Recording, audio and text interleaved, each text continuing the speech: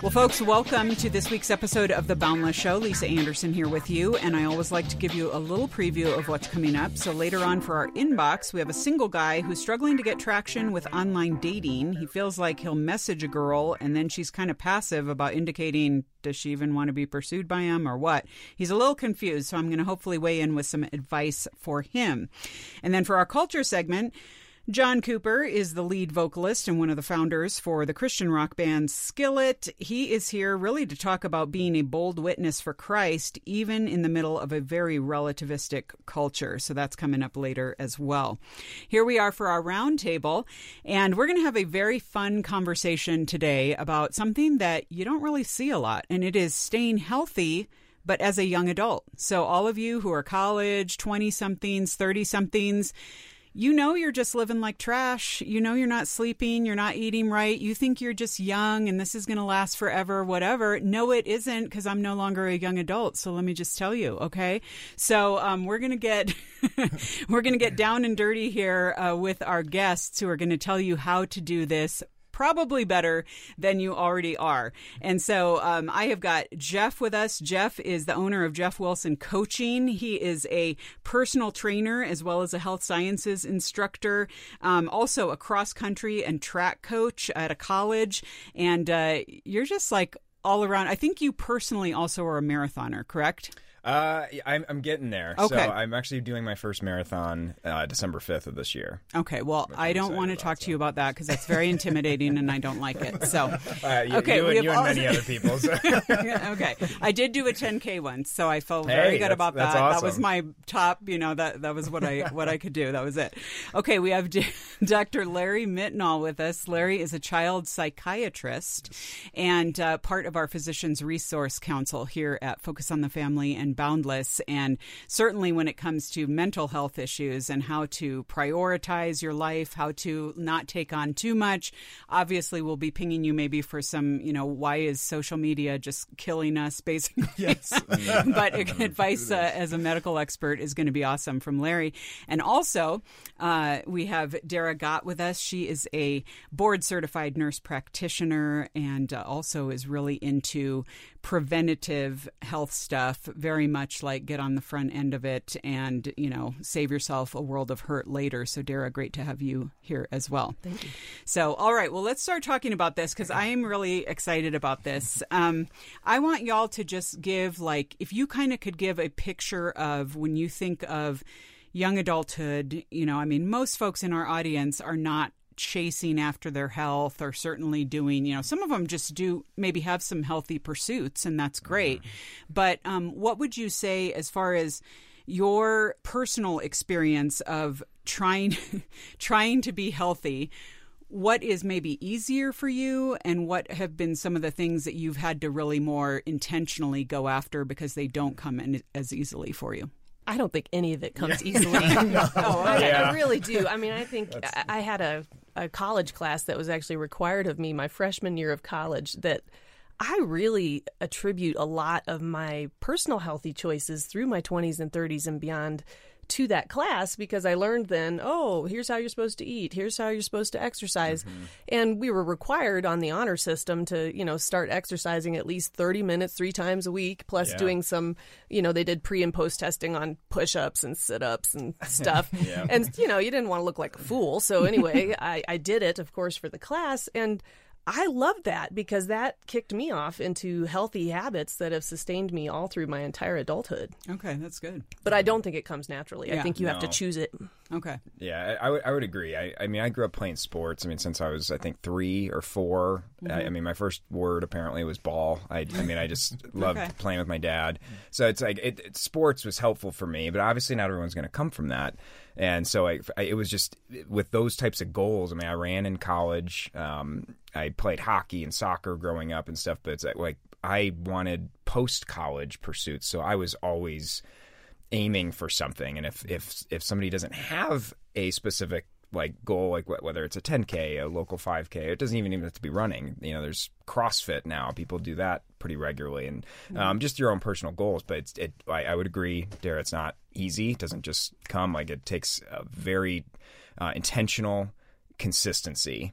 And that's, I think, one of the things I'll probably say later, consistency being one of the most important aspects of any of this. But anyway, yeah. Cool. And I totally agree. I think thinking about my own experience too of trying to be a healthy and more fit, person, I think human nature is not to take on, the best discipline regiment around, clean eating and exercise. That's just not who we are as humans. And especially in the 20-something, 30-something lane, a lot of us are at, and I know I was engaged in really trying to build a career and focused on, finding that right person and putting together my life. And often that was at the expense of really taking care of myself. So all of my pursuits were outward and externalized and out in the world. And so often the first person to be neglected was, my own healthy habits. And so it's the type of thing that I think cognitively you ask someone, how should you be eating, sleeping, engaging with the world, connecting naturally, and not having all of your social interactions mediated by a screen. They will all tell you the right answer, but putting that into practice is what's really hard. And I think that's where the hacks come in, at thinking about, here's what I want. How do I actually put that into practice in my own life? Okay. Right. What would you guys say are some of the chief offenders when it comes to, if you could lay out, what are most young adults missing as far as stuff that really, because a lot of people think, by the time they're parents or grandparents, they're seeing their parents and grandparents who are now like trying to do healthy things. And this is a lot of things that young adults take for granted. But what are some of the biggest misses that young adults in particular are making right now in terms of their own health? Vegetables. Good one. That is real. I'm glad you said that. I mean, as Larry was talking, I was thinking that's one of the first things I tell people when they the first habit is usually I'll tell people water, and then the second one is usually increased vegetable intake. Yeah, half your plate. I mean, it should be green. Half of your plate every day. Lunch, dinner, half of it green. Go for that. Okay. That's good. And even if it's a smoothie, do you guys you're smoothies okay count. with? Yeah. But not like Smoothie King where they put in sherbet. I mean, it should be like don't kale. Cheat. Don't cheat. Right. And green. And not pistachio ice cream, Not because pistachio that's green. Ice cream. Right, Okay. right, Wasabi. Although, that's kind of a vegetable.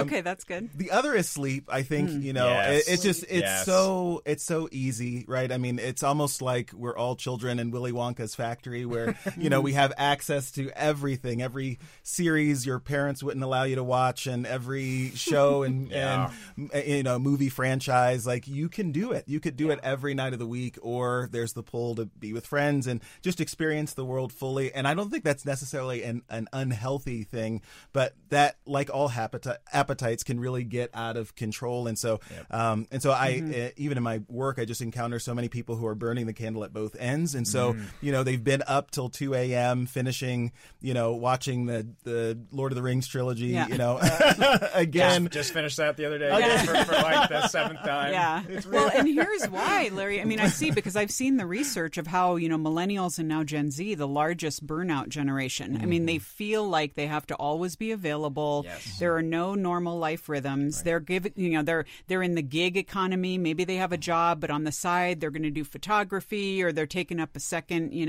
kind of income type thing. And so it's just crazy making, because they feel like to get ahead, they're going to have to give up something. And it often is sleep or rest or self-care. Well, there are not a lot of good examples, I think, on achieving that balance, of figuring out how do you incorporate healthy eating with a healthy amount of sleep, with the right amount of work, with the right amount of play. And we need all of those things. We need people. We need, all of it. So how do you do that? And it is hard. You have to really look for examples of people who are not frazzled and are taking care of themselves. Right. And are prioritizing their spiritual life and doing Right. all these other things. Well, and I like what you say, too, about finding a model. I think that's one of the things that I know that I didn't have as a high priority in my 20s is, who is that living the lifestyle that where I want to be? And again, not just in a monetary, financial sense, but they really seem like they've got it together. Right. Yes. That their family is a priority, that that they're living a healthy lifestyle and finding the pursuits that really kind of set their hearts on fire at the same time. Okay. Yeah. So let's talk about some of the things that are because I think too often now when we talk about health and when we're seeing stuff online and whatever, it's always like the latest thing that's going to fix something or completely turn you around. And it seems totally unattainable. So it's like you're going from couch potato to now you've got to start, you better cut out all carbs, all sugar. You better intermittent fast. You better start training for marathons. You better. Yeah. But people are like, okay, is there just something that I can do that's like normal? And then because I feel like once people do something that they can feel successful at, then maybe down the road, then they're going to be like, I can do this. Maybe I'll train for a 5K or maybe I'll do.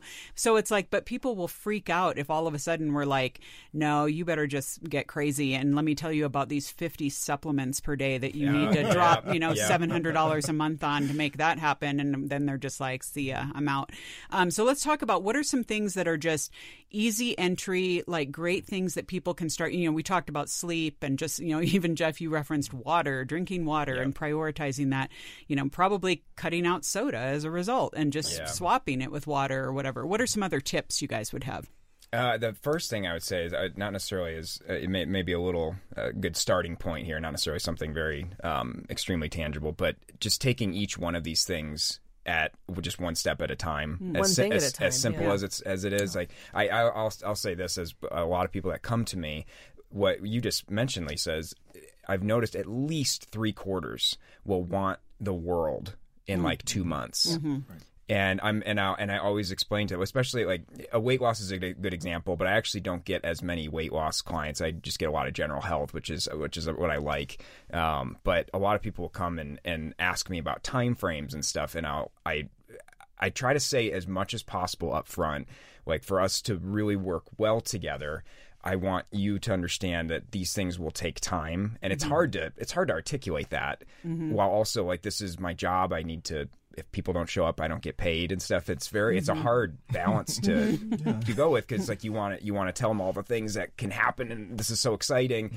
but they want to literally change all, however many number of things are specific to them right then and there. And it's like, well, let's do literally 2 weeks where you increase your water from your half a liter a day to maybe 3/4 of a liter to a liter, and it's like, and that's obvious. What I just said is a very low amount, just so, for everybody. That's baby steps. That's a very, very low amount. I drink close to a gallon a day, and I feel still dehydrated at times because I'm constantly talking to people and moving and such. And I'm not going to suggest that somebody needs to do that. It depends on the person, but anyway, I just wanted to start that part off with that because it's I totally agree with Jeff. I work really hard actually at trying not to incorporate too many change plans at the same time, because nobody can do that. Yeah. You will fail, and then you feel worse about yourself than if you hadn't tried in the first place. So it's better to start with these small attainable goals and commit yourself to not being content with just one of them. I mean, you have to keep moving forward, and you're always having to push the up button on your fitness, on your eating, on your sleep. Maybe you start with moving your bedtime back by 15 minutes, and you do that every week by another 15 minutes. Well, by a month, you're going to gain an hour. Right. And this is something your body will let you do, and this could help you. And it's a gradual change rather than it being so abrupt, so you're more likely to be able to acclimate to it and actually engage with it. Yeah. Okay, that's good.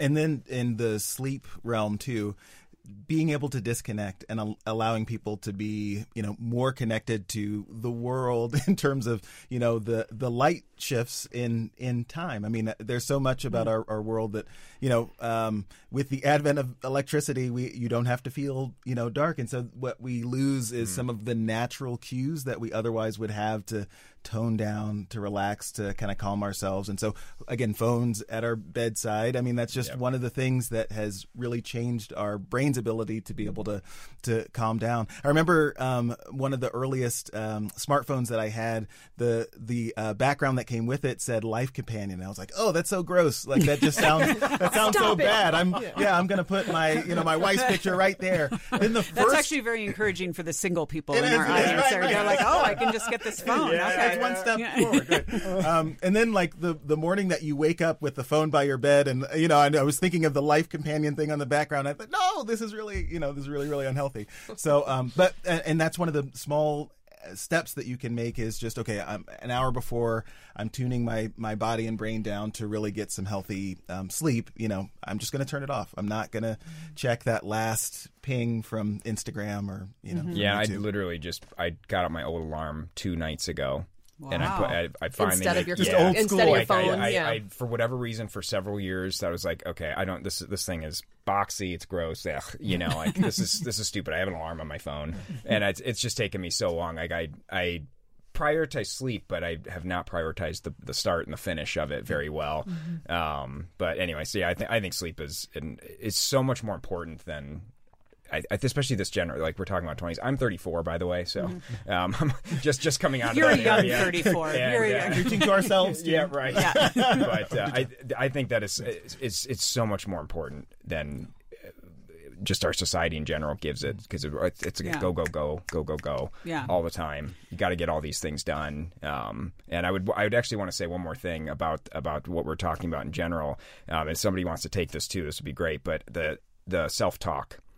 As you're doing any of this stuff, the self-shaming type of, obviously there could be another word used. We could go deeper into that, of course, but what you're saying to yourself in the comparison game to others as you're doing this, especially somebody that's looking to lose weight or just, really, maybe for lack of a better description, just feels like junk, and they see somebody else's Instagram photo and everything's just lovely all the time, and it's like, well, you're not seeing their sleep game could be junk. Right. It's not hard to throw 200 milligrams of caffeine and then look good again 2 hours after you wake up. That's right. Yeah. And so anyway, that we could say a million things about that, but the self-talk, that's something I've had to work on, and I think the mental health side of things is also not talked about enough. Right. Okay. And I do want to just quickly, so I make sure that we get it in, I want to turn a corner here, and maybe Larry and Dara, you can speak to this. Just straight up, like, relationship with a doctor's office. Okay, so there are people listening who maybe as a kid broke their arm, but beyond that, they don't, like, I know...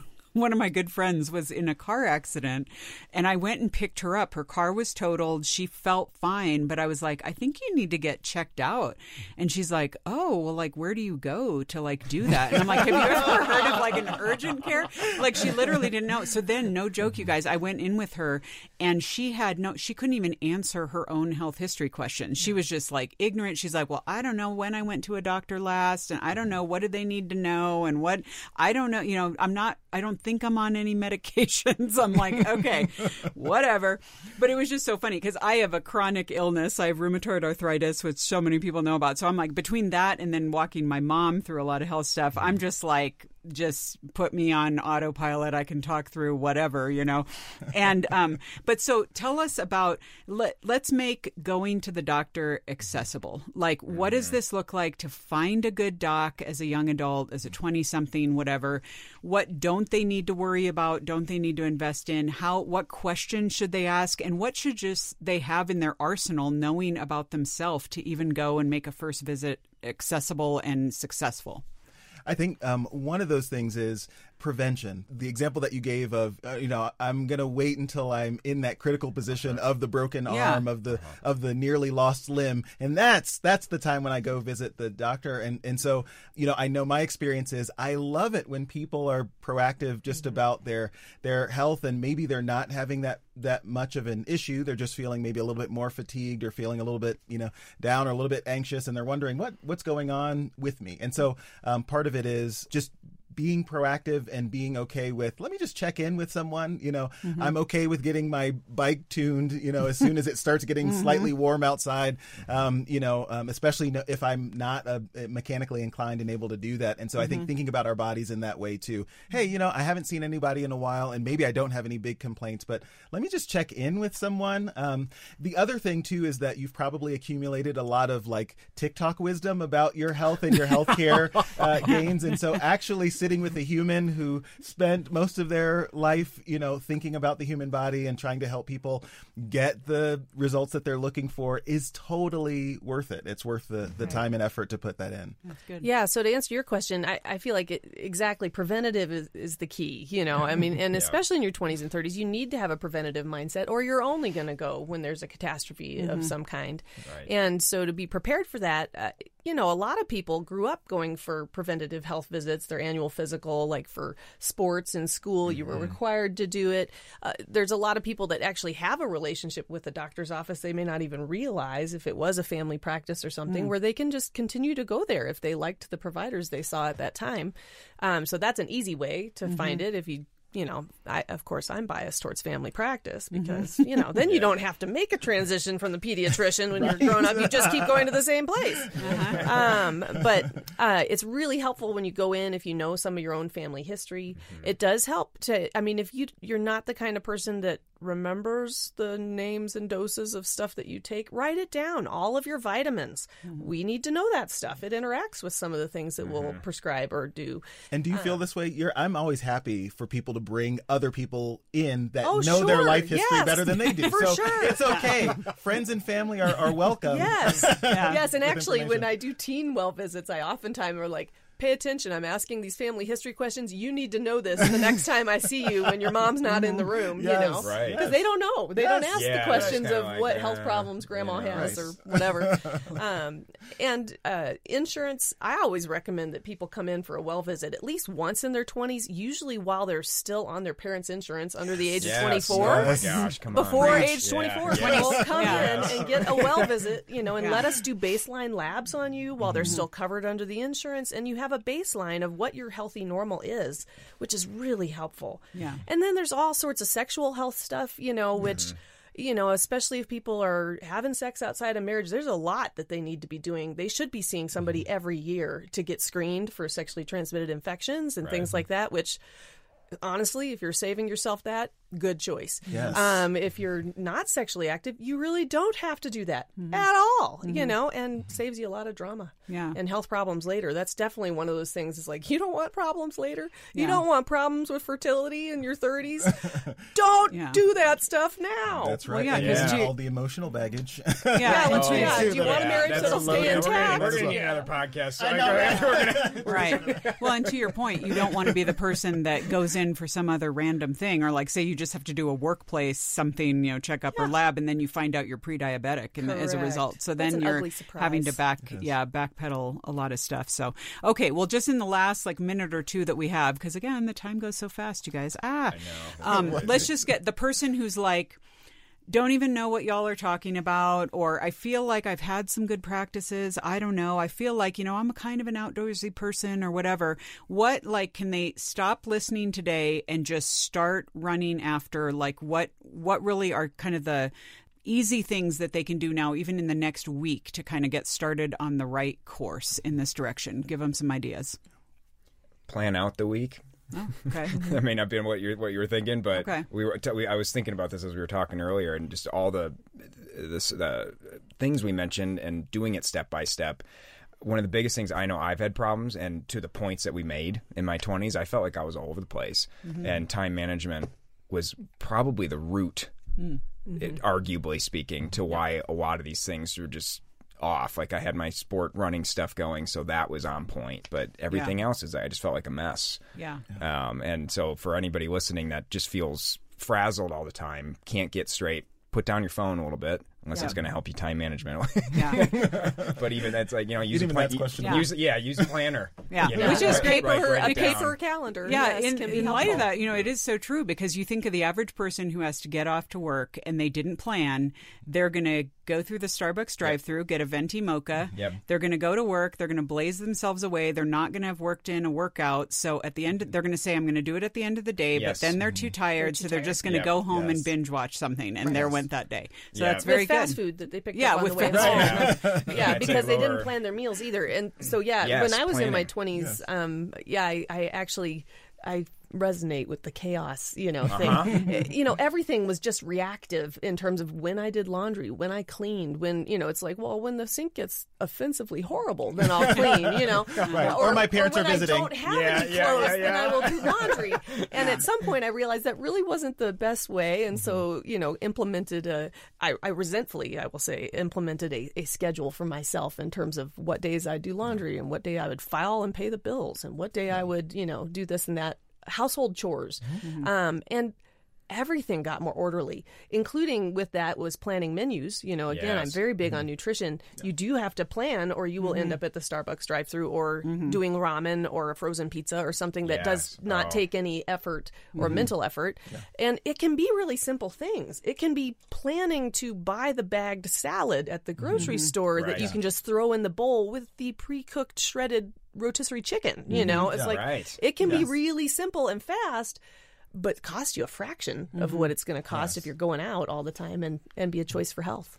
And the thing I'd add to that too is just community. I think and by community I mean real life, face to face, that should people be part of the schedule that you're around. Yes. Yeah. And because, taking this on your own too is also kind of lonely and isolating. And so I think, we all know the friends in our lives who are doing certain things and certain habits better than us. If my brother's coming over and I know that he's really been working out, I'm at least going to hide the Cheetos and not eat them in his presence. Offer them to him, right? Yes. And so I think the goal of living in community and having people who are maybe, if not keeping us accountable, at least helping us to push towards a better and kind of healthier living. And we have the benefit of, if it's live and in person, they can't have the perfectly groomed Instagram where I actually don't know what's going on in their real lives or whether they're starving themselves or really feeding themselves on the things that are healthy. But I'm having real life formative relationships that are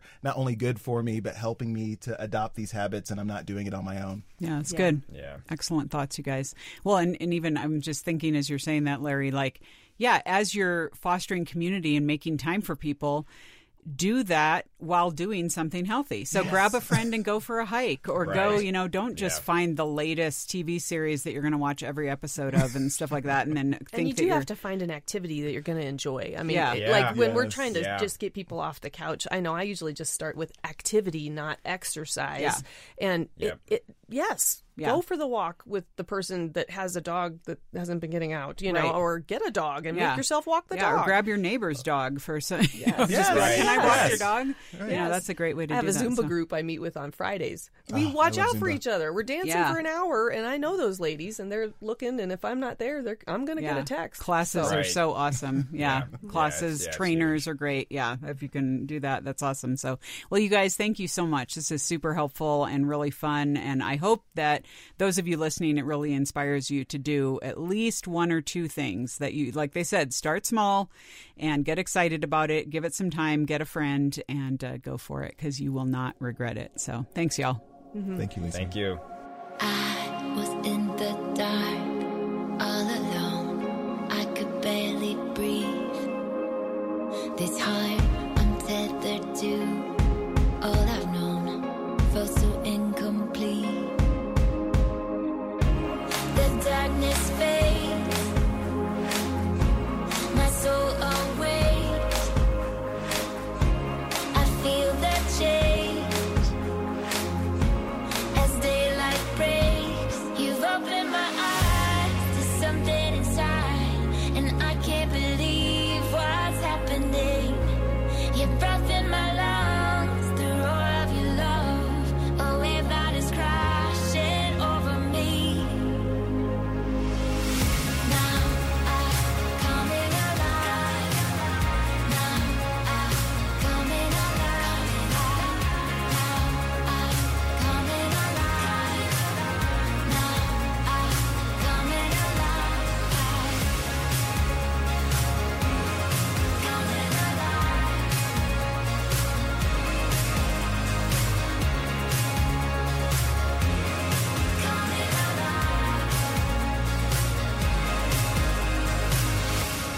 right, folks. Well, we are here for this week's culture segment, and I have got John Cooper of Skillet in the studio. John, welcome. What's up? It's good to see you. It's very good to see you.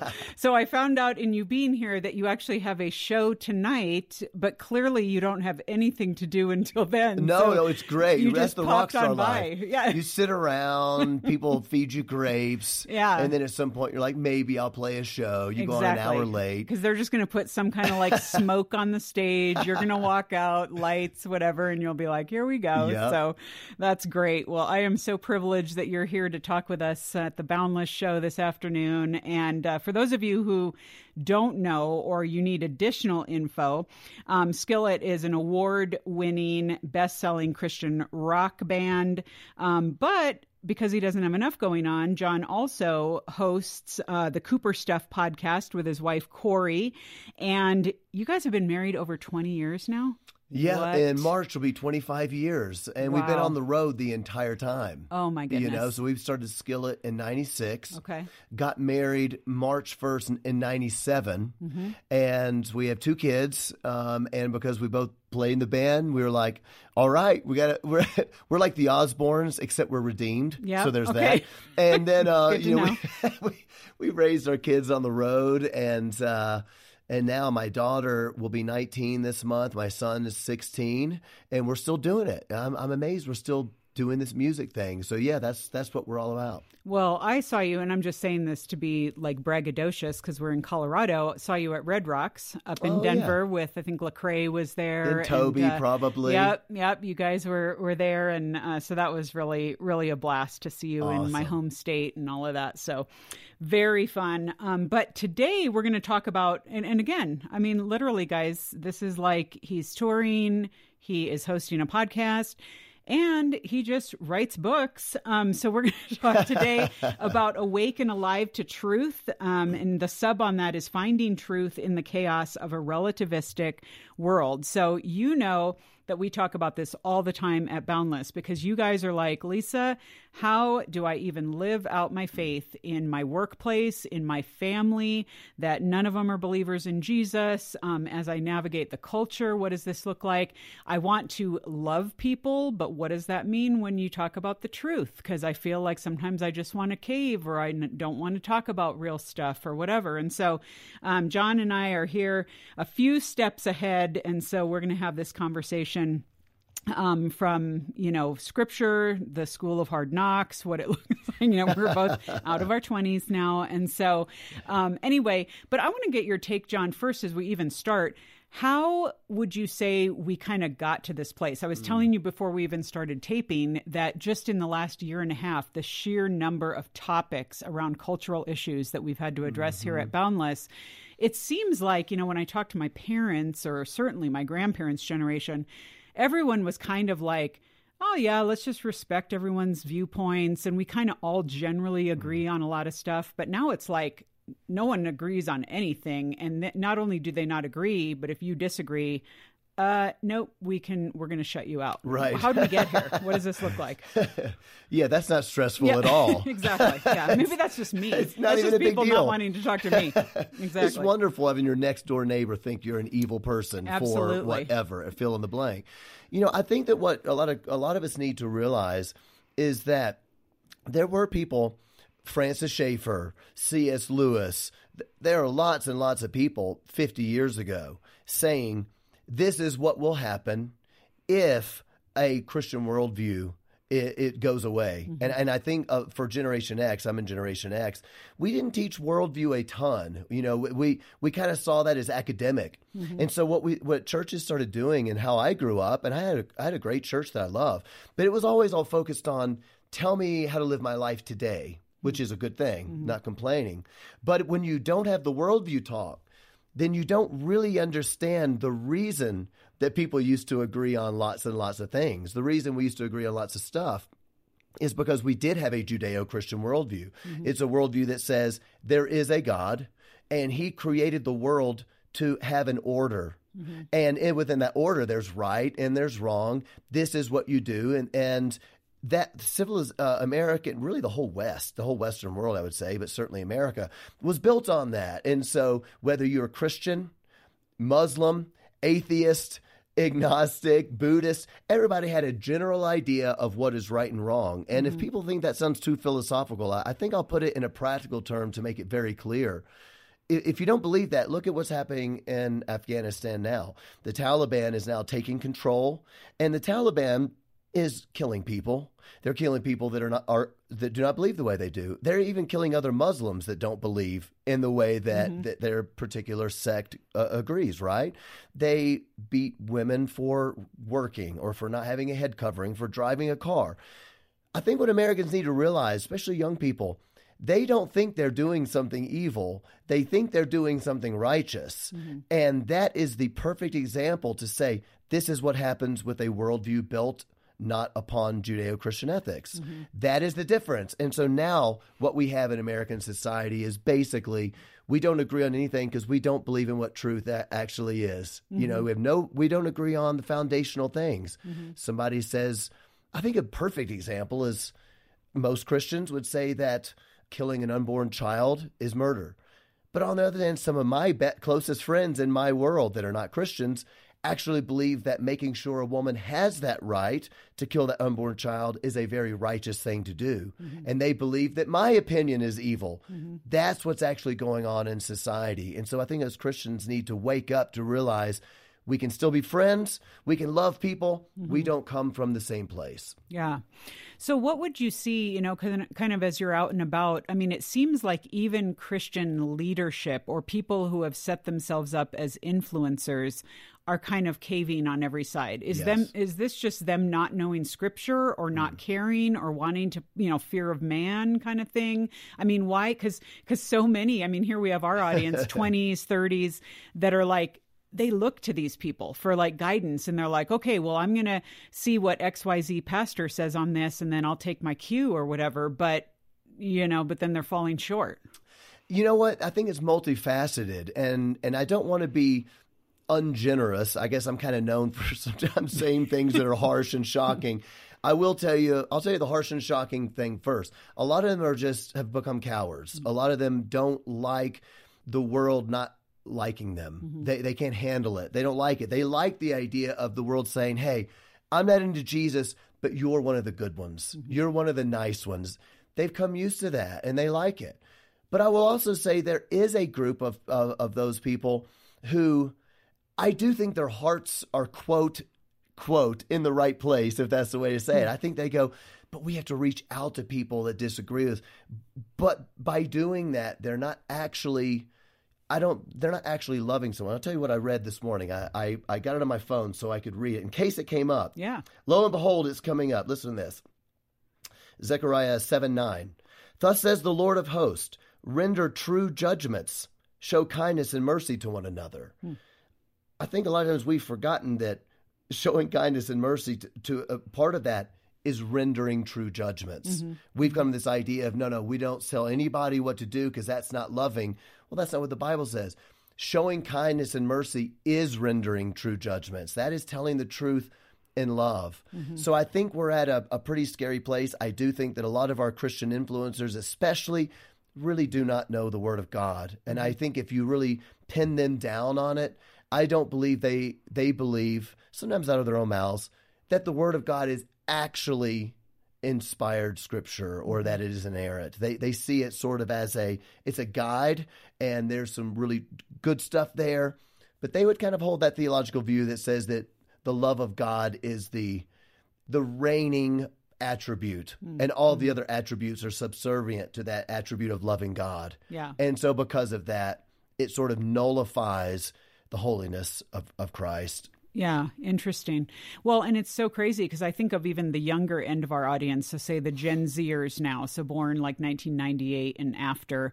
It's very much in fact, I think statistically, I was just reading this about what percentage of them truly believe that, you know, almost ascribing to the my truth, your truth kind of thing. And this whole idea, I mean, I'll hear them say it of like, you know, you just do you, or you know, let's not get in one another's business. Let's not. And it's become, you know, when it comes to scripture, it's like, God's not asking for us to give him permission to do him, and he's not, and he's certainly not saying, and that's why I feel like there's some freedom in this of it's like, so thank idolatrous. goodness God, thank goodness God already put it on paper, because I'm not needing to come up with my own truth or convince people that I have a corner on the truth great. that is something I made up, That's and so, wonderful. and it allows me to get some distance of just like, you know what, if we're talking about God here, can't we agree that God pretty much knows what he's doing and he can do what he's doing? And I feel like it's, that's where we have to,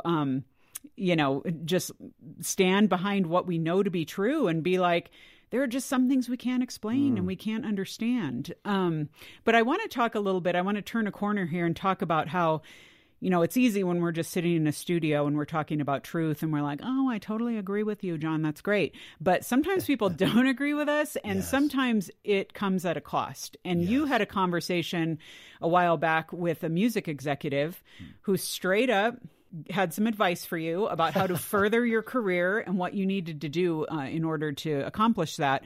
I would love for you to tell that story. Yeah, I wrote about this story in the book, as well as what you were saying just prior to that about the idea of, do I just find what is moral in my own heart and you find what's moral in your own heart and we each do that, what that leads to. But I do think that you're right. The story is a pretty good, indicator of what that looks like in real life. What it looks like in real life is that when my band was just becoming to some sort of prominence, we had a radio single. People also have to realize this was 14 years into my career. So by this time, I had kind of decided we were never going to be a famous band, and that was fine with me. We're doing what God called us. I get to play music for a living. It's awesome. I love it. But we're never going to be a band that's like on radio, Well, all of a sudden, we had a song that was hitting at radio. We were on tour with some very big acts. We were the opening act. And so after one of the shows, everybody was going bowling and they're like, after party. And I was like, oh, I never do these things. But if I don't do them, then I'm like the Christian band that doesn't want to have any fun with anybody and doesn't want friends. But the truth is, you're like, I'll go bowling, but then let's do a Bible study. It's okay. It's all good. Yeah, well, the main issue for me is that I had two small kids that were up at 6 a.m. And I'm like, I really would like to get into bed because we spend our days. My wife is teaching my kids school. I'm playing, throwing the ball with my son or whatever. It's exhausting. So I went out bowling. But anyway, lo and behold, it was a huge after party because these were famous bands. There were famous people that showed up. There were all sorts of what you would expect for a rock and roll concert, like after party, right? But we're at the bowling alley. There's all these, I call them the kingmakers, man. It's the people that can make your career. If they like you, they can get you on radio. They can get you on TV.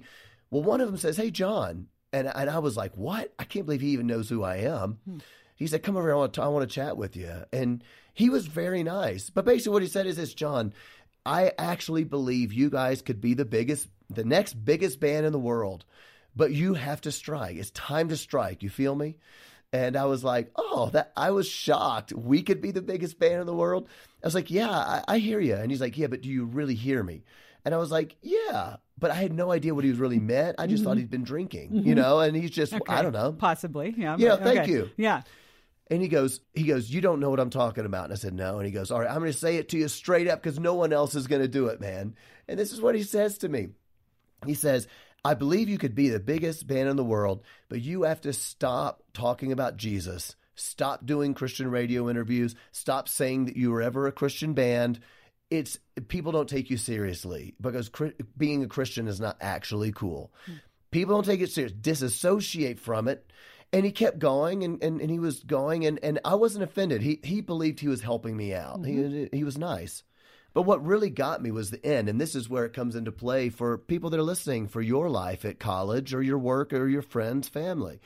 What he says to me was this, John, I'm not saying that you need to deny Christ. I'm not saying you need to change your religion.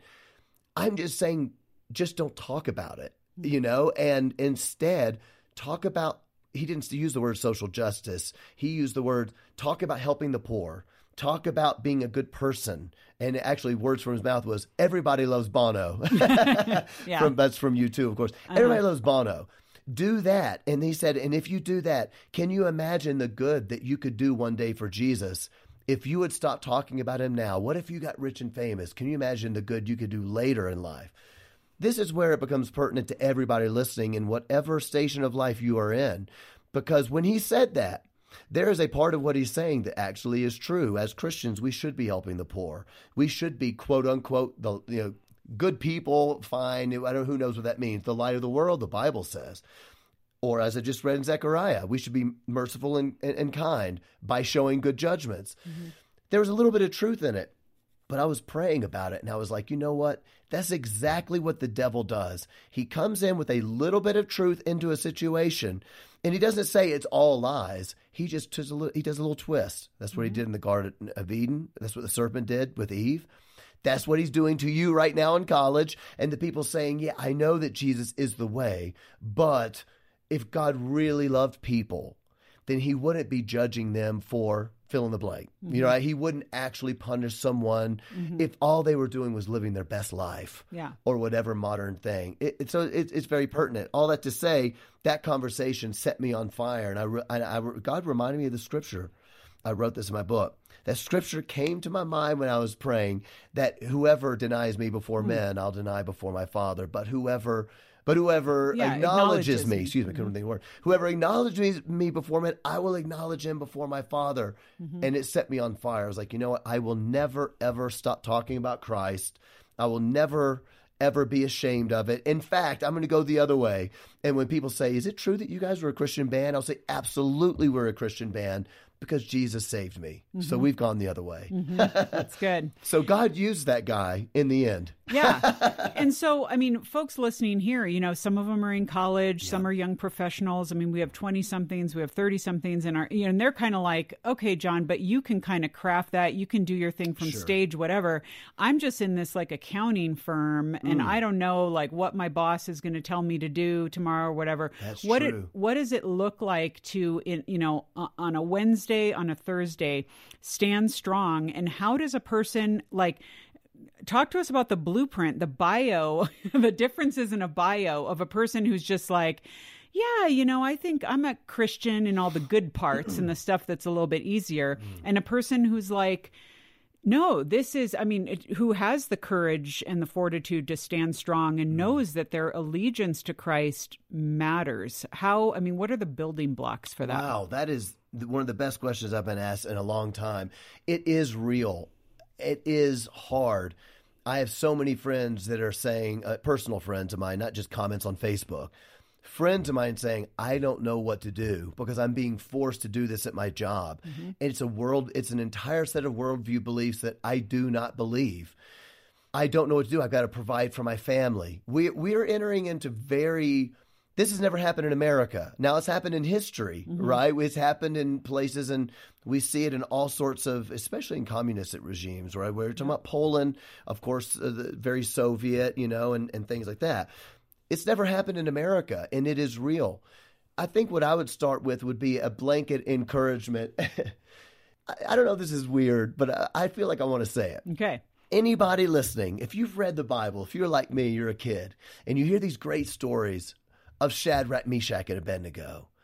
And, you know, Nebuchadnezzar, he built the huge 40-foot tall idol. The music's going to play. Everybody's got to bow down. If you don't, you're thrown into the fire. You read about these three Jewish men that said, we absolutely will not bow down. And I love what they say in the end. They say, no, it might cost them their lives. And they say, we know it might cost us our lives, but we believe that our God is able to save us from the fire, and we believe that he will save us from the fire. But, I love it. I love that word but. But even if he doesn't save us from the fire, we still are not going to bow down. I remember hearing that as a kid and thinking, I want to be one of those people. What do I have to do to be one of those people? Yeah. I do not want to bow down. And I think a lot of Christians feel that way. And I guess what I want to encourage people listening is guess what? This is the time. I think a lot of us don't know that it's the time. We're waiting for something more spectacular, like a literal idol of gold, you know, gun to your head, sort of like Columbine. The gun to your head. Do you believe in God? Most of us Christians would say absolutely. But right now, we don't know if we're in that position. Guess what? We are in that position. This is our moment. How I think the blueprint looks is realizing, having eyes to see, spiritual eyes to see the moment that we are in, and a spiritual theology that is deep enough to realize that Christ has lordship over our whole lives. And if he doesn't have lordship over our whole lives, then we are going to fall into destruction in various ways. That to me is the beginning. Then comes the blueprint of, well, what does this mean for my job? And I don't think there are easy answers. I think that the person that says, you know what, I just want to play nice with the world. I think God loves people. And I think that my ideas of what are right and wrong are just as valid as the Taliban's. I know that sounds extreme, but in a worldview sense, that's not actually extreme, right? My ideas are just as valid as theirs, and who am I to? Once you're in that worldview, that is not a proper theology of lordship. So I think that it comes down to the blueprint. Comes down to, Lord, how am I supposed to feed my family? And I can, maybe there are things that I can play the game. Do you know what I mean? In other words, I could see John Cooper staying silent at my job about certain things, and I'm going to play the game to whatever. But when it comes down to me being forced to say something that I do not believe, now I am living in a lie. This is my own personal conscience. Okay. Yeah. I don't know what that is for anyone listening, but if I'm being forced to say, yes, I agree with whatever, and now I have to put it on all of my letterheads that I believe something that I do not believe, to me, that is my Shadrach, Meshach, Abednego point. Yeah. I don't know if that's helpful for anyone or not. No, that's so great. And I think it too, dovetailing with that, is kind of this idea of like we've become so short-sighted in this idea that, do we really believe that God is who he says he is? And do we really believe that what he has planned for the future is so going to overshadow what's going on now? Like you alluded to the statue of Nebuchadnezzar, which, you know, if we know when we go through scripture, the different like levels or the different pieces of it represent the kingdoms that would eventually overtake one another. Right. And so you've got Babylon, and then there was Persia, and then the Greeks came in, and then the Romans overtook the Greeks. And here Rome ruled the world. What is Rome now? It is like a tourist destination. It has nothing. I mean, and I'm just like, no one would have envisioned that back in, you know, when Rome ruled, and there are still vestiges of Roman rule. But it's like, God knows he's got his timeline, and he's got our future secure, and we got to be willing to rest in that and not be so caught up in what's happening today, who thinks this of me, and what does this mean? And am I, you know, again, it's just selling ourselves short for what we truly say we believe, and the God who is the, you know, the beginning and the end. It's a big deal. I agree with that. I think that's a great point, because when it comes down to, in America, what does it mean for tomorrow and 2022 and 2023, even in the short realm? Yep. I think a lot of us Christians, certainly me, without a doubt, I never thought that there would come a time in America that standing up for some values that I didn't think were all that shocking will now cost you a job, will now cost you a friendship. And I would encourage, kind of going back to what you said earlier about how do we know what is right and wrong? How do we know what is moral? I would encourage Christians to rest. It's just so wonderful. It's just funny, in the peace that we don't have to decide on my own what is right and wrong. Because if I did, I would be so stressed out all the time. You don't have to decide that on your own. We have the Word of God. So God decides what is right and wrong. He's the lawmaker. And so if we Christians can see the Word of God as that is what is right, that is what is good, then we can go to that, and then we have a peace about it. But we should know we are in the throes of battle, and that will mean losing friends. It will mean not on our end, because I love being friends with people who think that my beliefs are immoral. I like being friends with them. There comes a time now when they don't like being friends with me because they truly believe that I am wicked for the things that the Bible teach. So I would just encourage people, you got to know that is coming. That is the throes of the battle. And for me, the challenge, and maybe for people listening, is to accept it, be ready for the battle, be ready for them to hate me, but I have to still pray for them and love them nonetheless. Yeah.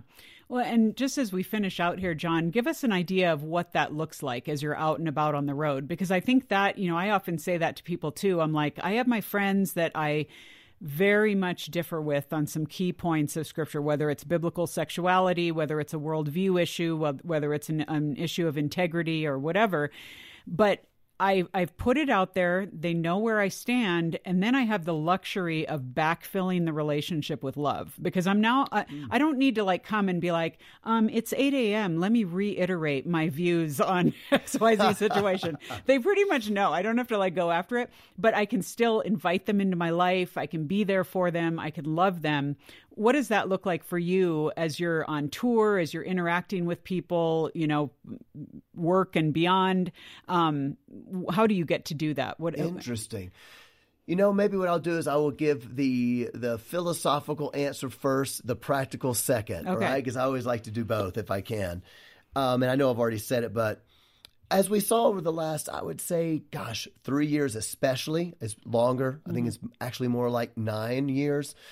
What we began to see, I would say the biggest thing going on in Christianity was the issue of what I would call secular social justice versus biblical justice. And that is where a lot of things began to get hijacked. What I would say now that I think is even more important, I believe secular the social justice issue is a smaller issue within a larger issue now of what is, let's say, is Jesus the Lord of the civil realm? I think that's what I would say that it is. And what this looks like to me is most Christians that love the Bible would say this. If I believe that my brother in Christ, or else my friend who is not a Christian, if I believed that they were engaging in absolute wickedness that was going to bring death and destruction, I should warn them. Right? That's what all the prophets did, all the way up to John the Baptist, right? That is what you do as a prophet or on the watchtower if you go into some of the Old Testament, whatever. It's also what evangelists do. That's a part of evangelism, is warning about the destruction to come. Repent and be born again. I think that a lot of Christians, a lot of us, including myself, did not have a thorough enough deep dive into the Word of God to understand Christ over the civil realm. I looked up another wonderful scripture. Can I read one more today? Absolutely. Here's another one. Proverbs 24, verses 24 through 25. Whoever says to the wicked, you are in the right, will be cursed by peoples, abhorred by nations. But those who rebuke the wicked will have delight, and a good blessing will come upon them. One more, Proverbs 28:5. Evil men do not understand justice, but those who seek the Lord understand it completely.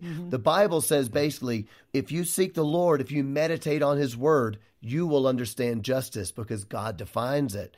So I think the philosophical answer, as we go out and we rub shoulders with people every day that don't agree with us, is that when you see the wickedness that is happening, I'm not saying you start yelling at folks. I'm not saying that, but what I'm finding out is that those people who are actually doing wicked acts, according to the Bible, they are not shy about telling me why I am wrong constantly. It is Christians that have become shy out of a, quote, loving our neighbor. We want to love people and be kind, so we're not telling them. Yet they are actually the ones that are on the road to destruction. Now, I'm not saying there are Christian friends who are on the road to destruction, but they are actually doing wickedness, and that is part of iron sharpening iron. So the practical for me is just this. I actually really like the way you said it, and I might borrow that. Backfilling the relationship with love is a great thing, because what I've found is that my atheist or agnostic friends, some of them are anti-Christ, meaning they hate Christianity. I don't know why they like me, but they do. Most of the people that work for me, I'm here today, are not Christian. Some of them actually have a kind of a problem with Christianity. But just like everyone listening to this show knows, when their kids are sick, they're like, hey, do you mind praying for me? They want me to pray to a God they do not believe exists, even though my ideas are wicked. Something there is not computing. What it means is that they have seen me be a faithful friend to them. I'm not offended when they say what I do is wrong. I'm loving to them, even though I'm open to them about what it is. So to me, it's an issue of going, hey, I'm not going to let this mess up our friendship, but I also can't dumb down what the Bible says. It's not my place to do it. So I think that comes down to praying for them. One last thing I will say that's helped me. I don't know if it's going to help anybody else. Part of what's helped me is realizing that I don't deserve God's love. I don't think that I would have pursued God. In fact, theologically, I believe that I would not have pursued God. had he not called me by name, had he not chased me down, had the Holy Spirit not come and did such a work in my heart that I understood that his ways were better than my ways. And when I look at my friends, I want that so much for them. I want it so bad for them. And so I pray for them. And when I see that nothing has happened, it makes me sad. Yeah. And out of that comes a love for them and hey, this isn't their fault. They are fulfilling, right now, they are fulfilling their fallen nature. But through the power of Christ and his Spirit, that could change. It could change like that. So Absolutely. Absolutely. And that's it. And that's so freeing for us to know that it's not our job to arm wrestle people into the kingdom or be like, have all the clever arguments or have stories that dovetail into something else. I mean, I'm just like, my goodness, like God, you know, like the Apostle Paul, the scales fell from his eyes and the work of the Holy Spirit to regenerate someone's spirit and their heart so that they are even capable of seeing grace and accepting grace. Wow. When that happens, it's amazing. And I think too, like, that's why it's like, you know, we're out here fretting over the world, acting like the world. And it's like, Christians, let's all get in our own business and figure out what's going on, you know, because the Holy Spirit better be convicting some of us all, you know, and be about that. So, well, so good. Folks, we have been talking to John Cooper. He is lead vocalist, bassist, songwriter, producer for Skillet, the band. They're playing tonight, but we just grabbed him off the freeway and said, come on in here and talk to us at the Boundless Show. The book we've been talking about is called Awake and Alive to Truth, Finding Truth in the Chaos of a Relativistic World. And I want to let you know that we are going to make this book available to you for a gift of any amount to Boundless. So you go to boundless.org. You can even look it up by this show. In fact, if you want to search 717, that's this episode, and you'll see the book cover there. Click on it, give a gift to Boundless because you know you love us anyway, and you don't need that extra hot mocha. Okay, come on, just let it go. So give a donation to Boundless, and we're going to send John's book to you as a thank you for your gift. So, John, thank you so much for carving out some time for us and being part of this conversation. I absolutely loved it. Thanks for having me. I appreciate everybody listening. I was watching and waiting for something to change. Looking for someone to come in and save the day. I saw the battle, I called for a rescue. I saw the need, but I felt powerless to make any difference till I heard you whisper my name. Yeah, you woke me up with your love song beating new rhythms into my heart, moving me to go be light, reach into the broken arms around the hopeless, go into the night, live for something greater, let it love be braver. I'll step out of comfort, I know I can. This is the moment where I begin to go be light, shining in a new way. Every day's a new day to go be light. Well, folks, as we finish out this week's show, we open up our inbox and answer a listener question. That's a question from one of you who are listening and have a burning question that you're like, oh, I need some advice on that. And so this week, I'm going to answer the question that we have, and here it is. Our listener says, I'm a single guy who's been trying to find someone through online dating, and I understand that women want to be pursued. I was chatting with a woman a few months ago, but it seemed like she just didn't want to be engaged in the conversation. I've noticed this pattern with other women I've contacted, even if they've reached out to me first. After I told her I didn't want to continue chatting, she said she wanted someone to pursue her. While I understand that, I feel like unless she wants to contribute to the conversation, then I don't know what type of person I'm pursuing. Is this normal for a woman to be so passive in her desire to be pursued? Okay, well, thank you for asking this question. It's a good one. I'm super confused by it because I'm like, what in the world? Who's saying what here? And what is, you know, it's kind of hard to decipher motives or what people are thinking kind of under the surface. So it's a little bit tricky.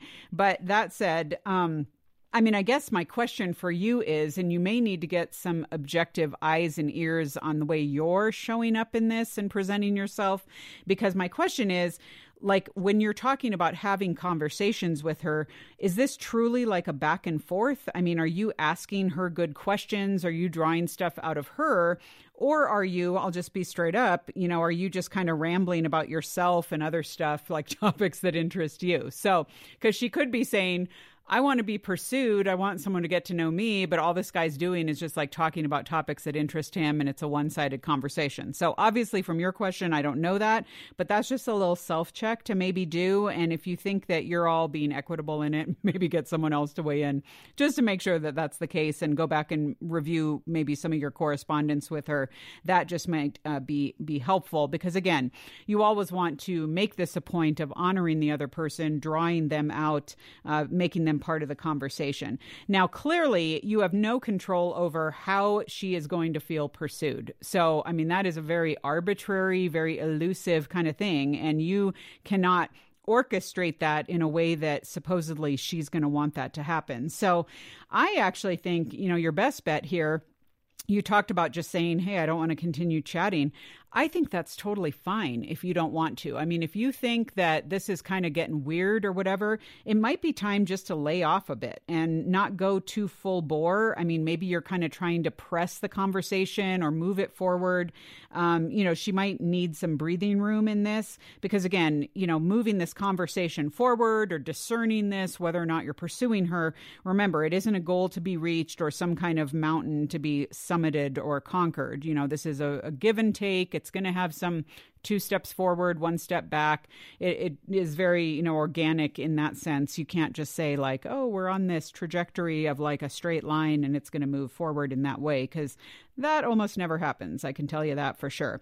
But I would say basically, once you've done that and you've decided you're just going to add some chill to the situation and be like, okay, I'm going to just say, hey, if you want to continue conversing, let's do this, whatever. But again, there are other people that you can have conversations with. So I wouldn't hold on to this as something that has to happen, something that has to be achieved, because she may have her own concerns, her own fears, her own weirdnesses in this that you don't know about, and you're not responsible for deciphering them. So that said, yes, women as a rule like to be pursued. They like to be honored. We want to be asked good questions. We want a guy to be interested in what we're about. And, again, that can't just be on some predetermined timeline. That said, you cannot just completely, kowtow to every little specific, flag that she's flying and saying, oh, well, no, I need it to look exactly this way. And then it sounds like she's not even giving you direction on that anyway. So like I said, it is confusing. I understand why you're confused, but I would just say maybe it's time to just back off a little bit, evaluate how you're presenting yourself, how you're showing up in the conversation. That's all you can do, and go from there and trust God in the process. So, all right, great question. Thanks, everyone, for listening in. And of course, if you have a question for the future, we'd love to answer it. Write to us at editor@boundless.org. And of course, you can search boundless.org for past questions as well. I am Lisa Anderson for The Boundless Show. The Boundless Show is a production of boundless.org. Focus on the family.